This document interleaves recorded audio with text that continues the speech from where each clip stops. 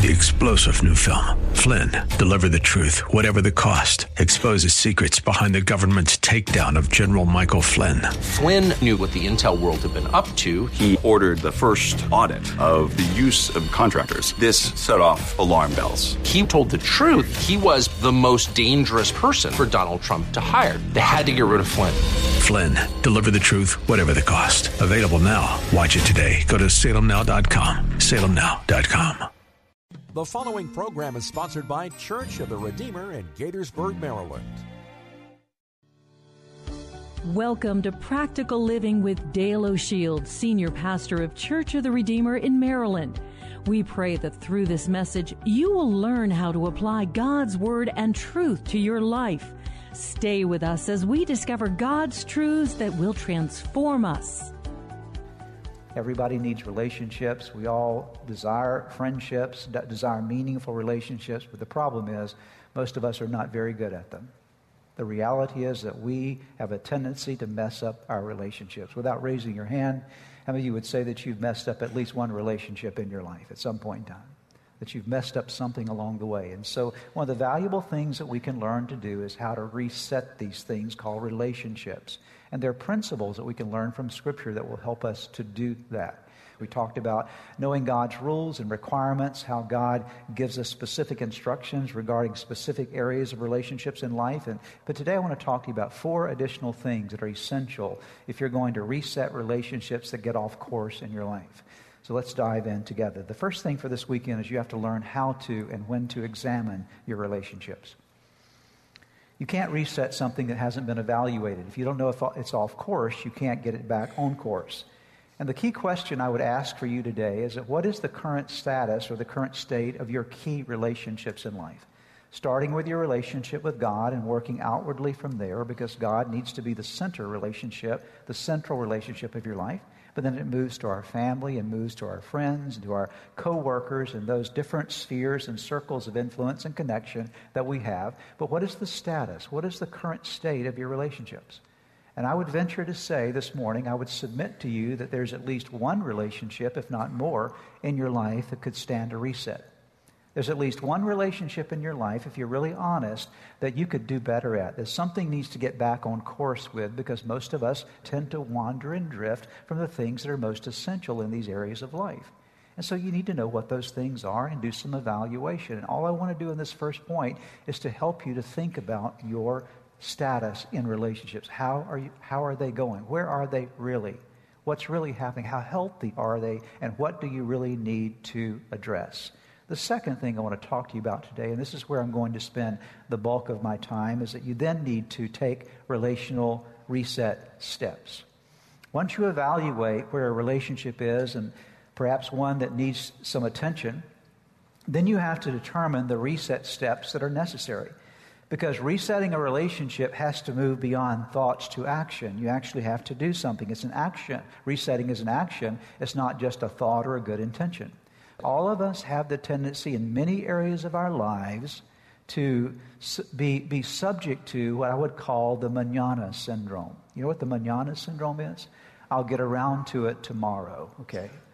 That I'll do it later. I'll address this thing sometime in the future. And so we're always putting off things into the future. It's called procrastination. I'll get to it at some point in time. I know that this area of my life needs to be fixed, but I'm not really ready to address it right now. But the real time to start addressing things in your life is now, in the moment. In fact, the Scripture says today is the day of salvation. Now is the time to act. And so what I hope will happen to you today as you think about some of the relational areas of life is that you will start taking some steps, not sometime in the future, but when you go home today and when you engage this week, that you'll take some steps of action now. Now, what are those steps of action? I'm going to give you 8 of them that can do powerful things in the relationships of your life for resets. Number 1, the investment of time or treasure. Sometimes all it takes for a relationship to be reset, to get back to where it needs to be, is simply investing some time in it. You know what? I just need to spend some time with you. And sometimes just that time alone will do amazing, miraculous things. Often in a marriage, what a marriage is missing is not just so much even terrible things that have occurred, but just the drifting of two people apart because they haven't been spending any time together. And so when you invest an amount of time in that marriage relationship, it's like watering a plant. It begins to flourish. It begins to grow. Sometimes that investment of time is all that's necessary to get things back to where they need to be. Sometimes it's a matter of just investing something of a treasure. It's amazing what a gift can do for someone, right? Sometimes it's a word of encouragement that you'll give or a note that you'll write. The key point here is to take the initiative in time and investment, and that alone can bring about amazing healing. Think about your relationship with God. Isn't it wonderful what happens in your relationship with God when you just spend time with God, right? And that's the one thing oftentimes that'll fix everything. You know, I'm drifting from God. I'm just going to spend some time with Him, and it brings everything back to center. So investment of time or treasure. The second one, apologies, forgiveness, and seeking reconciliation. One of the most significant reset buttons you can ever hit in a relationship is a sincere, personally owned, kind, humble apology. All those descriptors are very important. Let me give them to you again. Sincere, it has to be sincere. It has to be personally owned, because an apology that says, I'm sorry for the way you made me feel, that's not personally owned. Or I'm sorry for what you did to me, that's not personally owned. But personally owned is, I'm sorry for my area of responsibility. And so it's sincere, it is personally owned, it is kind, that is, it's not coming across in a harsh manner, and it is humble. It's not in any way exalting you or making you look as though better than you really are in the situation. But learning how to be apologetic in these terms opens the door for healing in relationships. One of the things that is so hard for people oftentimes to learn how to do is to actually say, I am sorry, I was wrong, please forgive me. We've talked about this before. I want to bring it back to your attention today because these words have tremendous power. I am sorry, I was wrong, please forgive me. Let's try that together. I am sorry, I was wrong, please forgive me. That didn't kill you. Sometimes we think it's going to kill me to give an apology. It's not going to kill you. What it does is it brings about restoration. It brings about reconciliation. If you're on the receiving end of an apology and someone says to you, I'm sorry, I was wrong, please forgive me, the wrong response is, I'll think about it. Okay? Or the wrong response is, if you do this, or if you do that, or if you do the other thing, I will forgive you. You know, the right response when someone asks you for forgiveness, what is the right response? To forgive from where? From the heart. To genuinely forgive from the heart. Because how does God treat you when you go to God and ask Him to forgive you for something? How does God treat you? Does God say, I'll think about it? Does God say, hey, you know what, if you do the following things, I'll sort of see if you measure up and whether you earn my forgiveness or not? No, God never makes you earn His forgiveness. God generously and graciously forgives us, and He says, what I want you to do is I want you to treat other people the way I treat you. And so apologies and forgiveness. Number 3, prayer, interceding for insight or against spiritual attack. I will tell you that the devil loves to divide people. He's a divider, okay? God is a unifier, devil is a divider, okay? So the devil loves to get into relationships, and there are demonic forces, I believe, that target and attack relationships in our life. And so what will help you in relationships to keep them where they need to be is to be a person who is praying for the relationship. Not just praying for the person, but also praying for the relationship. In other words, I'm not just praying for my wife, but I'm praying for our marriage, okay? It's not that you pray just for your friend, but you pray for your friendship. You see the difference, okay? It's not just praying for that person, but it's praying for the relationship. It's not just praying for your child by name, but praying for your parenting role with that child, their response to you. And so it includes embraces, because what prayer does is that prayer drives out the works of darkness. Do you believe that today, okay?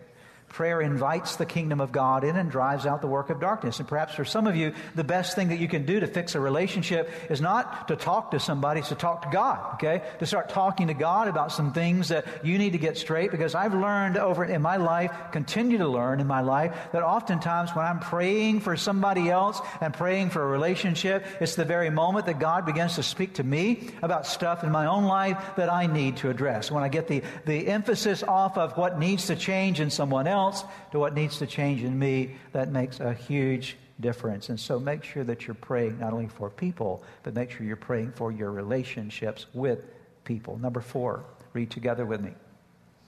Practical assistance, providing meaningful, proactive, practical help or service. Let me break this down in a very meaningful, practical way for you. Often relationships are made better by getting back to the place of giving by moving away from the position of getting. Let me explain that. Many times what happens in relationships is that we move from the giving side to the getting side. Almost every relationship in life starts with giving. The fifth thing, read together with me. Gaining clarification or recalibration of expectations and or roles, boundaries, or relationship etiquette and rules. That is highly technical. That's the teacher coming out in me, okay? All right. That's just way too much, okay? So let me break it down for you, all right? Sometimes all a relationship needs is some clarification about expectations. Because what happens in interaction with people is that we start forming expectations of what we want them to do for us or what we expect them to be to us or around us or whatever the case might be. And then we get these expectations inside of us, but the other person never knows that we have that expectation, and so they can't fulfill it or don't fulfill it well, and so we walk around frustrated and angry at them because they're not doing what we expect them to do, but they don't even know what we expect of them. And so we have these mental expectations we carry with us. And so and many times those expectations are unrealistic, they're unfair, they've never even been communicated, okay? And so we start evaluating our relationships on these expectations that haven't been clarified. And sometimes what is necessary is to sit down and just clarify the expectation. I was expecting this, and you know what? We need to make sure that we're on the same page here. Sometimes it's just an adjustment you do inside yourself. And so expectations are huge things because they create the potential of a lot of disappointment, a lot of anger and frustration. And so you have to bring those expectations back to realistic terms, or otherwise you're going to find yourself continuing to be frustrated. Number 6, removal of judgment, criticism, or condemnation. Often the best thing that can happen in a relationship is your adjustment of your perspective of a person. Because over time, if you're not careful, you can become judgmental of someone, critical of them, and condemning toward them. And anytime you start judging another person, anytime you start criticizing them, whether it's verbally or in your mind, you've become a critic of them instead of a blessing to them. Your criticism, your critical spirit will automatically create hostility in the relationship. It'll create a wall of isolation. You can't form friendships with people you're critical toward. You can't form friendships with people that you have a condemning attitude toward. It just doesn't work. And aren't you glad that God opens relationship with us by welcoming us, not by condemning us? In fact, Jesus himself said in John chapter 3, he said, I didn't come into the world to condemn the world, but that the world through me might be saved. And so condemnation, judgment, harshness, and criticism always divides and always creates walls of hostility. And what we need to do is to begin to look for the good in other people. Because I promise you, if you will take some time and begin to look for something good in someone, there's always something good that you can find. Generally. Here's the key principle. What you appreciate, appreciates. When you start appreciating, your appreciation grows. When you condemn, condemnation leads to more condemnation. Criticism leads to more criticism. If you start being critical of one thing, before long you're critical of 1,000 things in a person's life. And so criticism can destroy relationships. Number 7, read with me. Dismantling of false imaginations. I want to read to you a verse of Scripture from 2 Corinthians chapter 10, verse 5. It's not on your notes, but I'll read it for you, and you can write down that reference again, 2 Corinthians 10:5. Casting down imaginations. Notice that phrase, casting down imaginations, and every high thing that exalts itself against the knowledge of God, and bringing into captivity every thought to the obedience of Christ. Paul the Apostle, inspired by the Holy Spirit, warned us about the potential of imaginations getting into our mind. Things that we imagine being real when they're not real. And high things that exalt themselves above the knowledge of God. Things that get into our thought process. And these false imaginations that we have about people can keep us from relationships with people, drive wedges in our interaction with people. Let me give you an example of that. Think about maybe a time in your life when you're maybe at work or in some other environment, and you're walking down the hallway, and someone that you would have expected to be friendly to you and nice to you, they don't speak to you. They turn the other way when you walk by, and they don't say anything to you. They may seem to be even distant from you. And what can often happen is what do you begin to think when you have an interaction with that person? What do you begin to imagine? Help me out, church. What do you start imagining? They don't like me. What I did wrong? So all these imaginations start happening inside of your head, and then the next time you see them, how do you react? You've already built a case in your mind about their interaction with you, and so now you are responding based upon your imagination, okay? And now before long, if you're not careful, that imagination can be inflated significantly, and then real distance can happen in the relationship, and it all started with a false imagination. The reality is 9 times out of 10, that person that didn't look at you or didn't speak to you in the way that you expected, they weren't even thinking about you, okay? They had other things on their mind. They were not even concerned about you. They were not mad at you at all. Something else was going on, but we interpret it that way. And so that's one of the ways the devil gets into your life. He gets into your life through false imaginations. And so we have to put some filters in our mind to check out what is true and not true, and make sure that we reset by getting rid of false imaginations. Last one here, read with me. Relational education, information, and insights. All I'm going to say about this, if you want to reset a relationship, you need to learn what relationships skills are, okay? When was the last time you read a book about relationships? When was the last time you attended a course on relationships?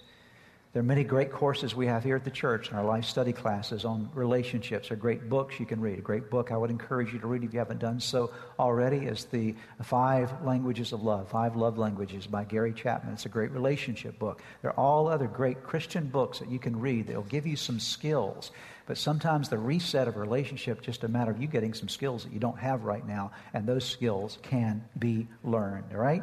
Many examples of resets in the Bible. I don't have time to talk to you about them today. You can read about one in Philippians chapter 4, verse 3. There are many others we could talk about, but the key thing is to take action, and to take action now. The third major point today, are you ready for it? You got to give up your need to control others. And all the 3 services so far, that's gotten more response from people than any other point I've made, okay? A relationship reset is never a forced takeover in a person's life. It never is. A relationship reset is never about you venting your relationship frustrations on someone else. It's what a lot of people think. Well, I'm just going to get this relationship. I'm just going to tell this person what I really feel. And then you vent, okay? And then out of your venting, what happens is nothing is reset. In fact, a relationship is not reset if the relationship gets worse instead of better. If you do something that makes the relationship worse than it was, then obviously you didn't do the right thing, okay?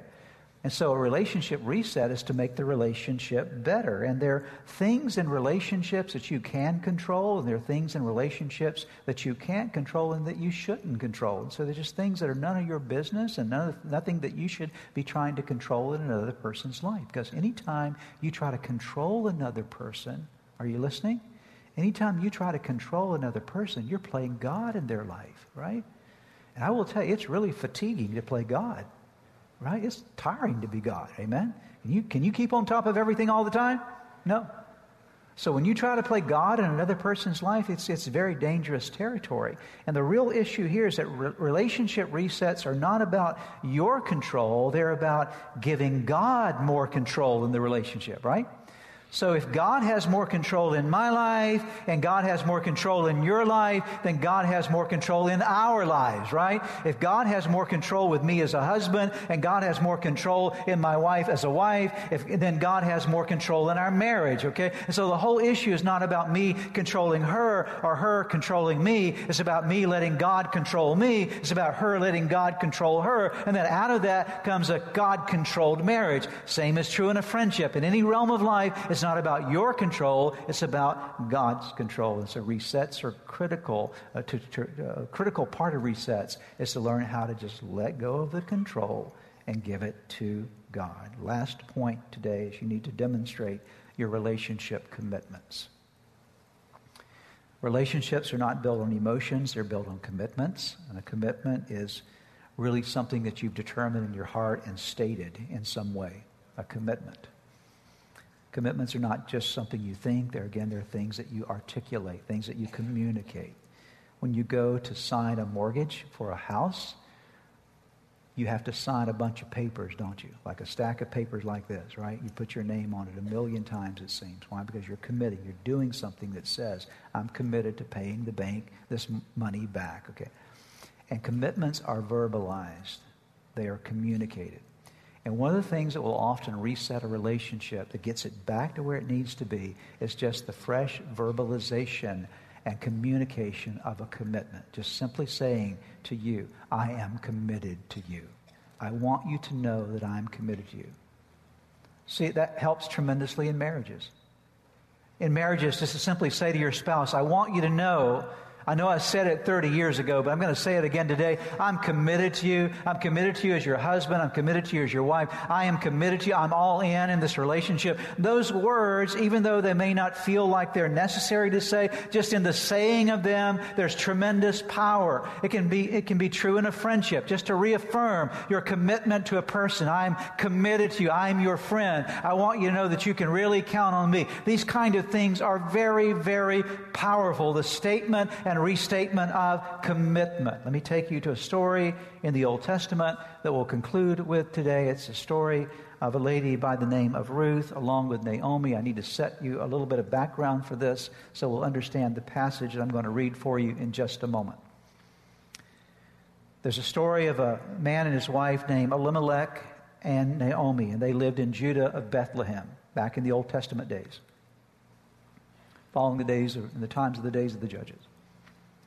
So Elimelech and Naomi, because it was a famine in Judah, they moved from Judah, Bethlehem, over into the foreign territory of Moab, beyond the Dead Sea.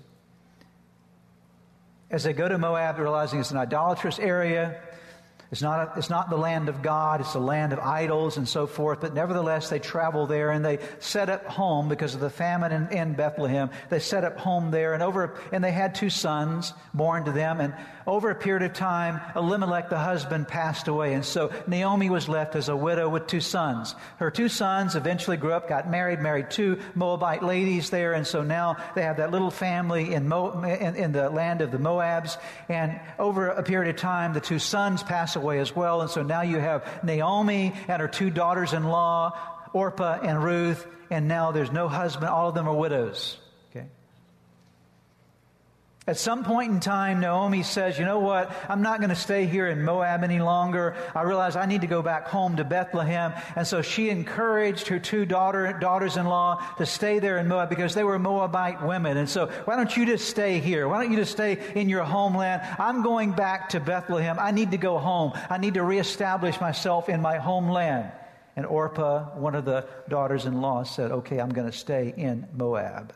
But I want to pick up the story now, and I want you to see the power of commitment and the power of communicating commitment in Ruth chapter 1, beginning in verse number 15. Look, Naomi said to her, your sister-in-law, that's Orpah, has gone back to her people and to her gods. You should do the same. So Naomi is saying to Ruth, why don't you do what your sister just did? Why don't you your sister-in-law just did? Why don't you go back and live in the land? But Ruth replied, don't ask me to leave you and turn back.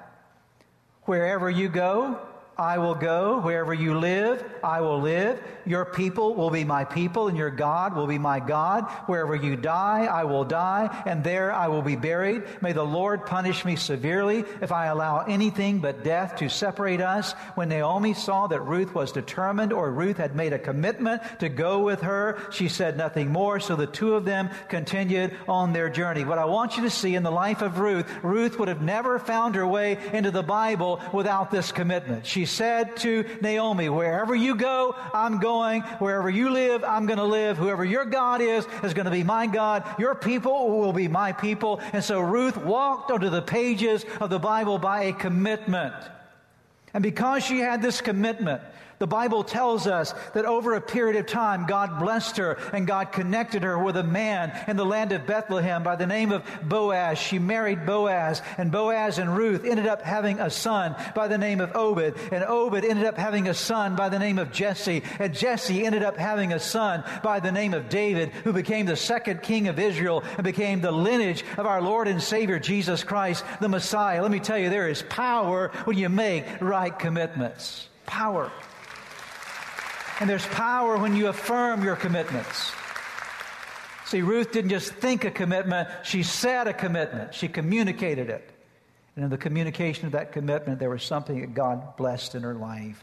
And God rained down upon her life, and her future and her destiny was secured by the fact that she not only felt the commitment, but she communicated a commitment in a very powerful way. Maybe for you, what you need to do in your life right now to get your relationships where they need to be is you need to make a solid reaffirmation and restatement of your commitment, because commitments reset relationships. What have we learned today?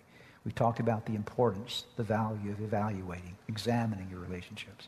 We talked about the fact that you and I need to take some steps. We talked about those 8 steps that are essential for resets. I reminded all of us today that we need to give up control in our relationships.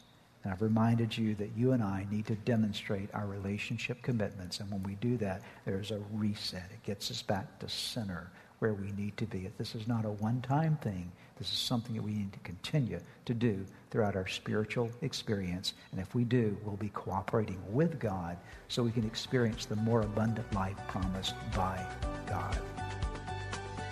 You've been listening to the teaching ministry of Practical Living with Dale O'Shield, Senior Pastor of Church of the Redeemer in Maryland. If you would like more information, please visit our website at church-redeemer.org. May God bless you and make you a blessing. Come and join us June 29th through July 4th for Freedom Fest. 3-star General Michael J. Flynn, head of the Pentagon Intelligence Agency, knew all the government's dirty secrets. He was one of the most respected generals in the military. Flynn knew what the intel world had been up to. He understood its funding. He ordered the first audit of the use of contractors. This set off alarm bells. The explosive new documentary, Flynn, Deliver the Truth, Whatever the Cost, uncovers the facts behind this scandal. Flynn told the truth. He was the most dangerous person for Donald Trump to hire. I find out the worst enemy that I'm going to face in my life is right here in America. They took my assessment and they wanted me to change it. And I was like, I'm not changing it. They had to get rid of Flynn. With in-depth interviews, archival footage, and never-before-seen personal records of the man behind the headlines. I just felt like I was drowning. Flynn, Deliver the Truth, Whatever the Cost. Available now. Watch it today. Go to salemnow.com. salemnow.com.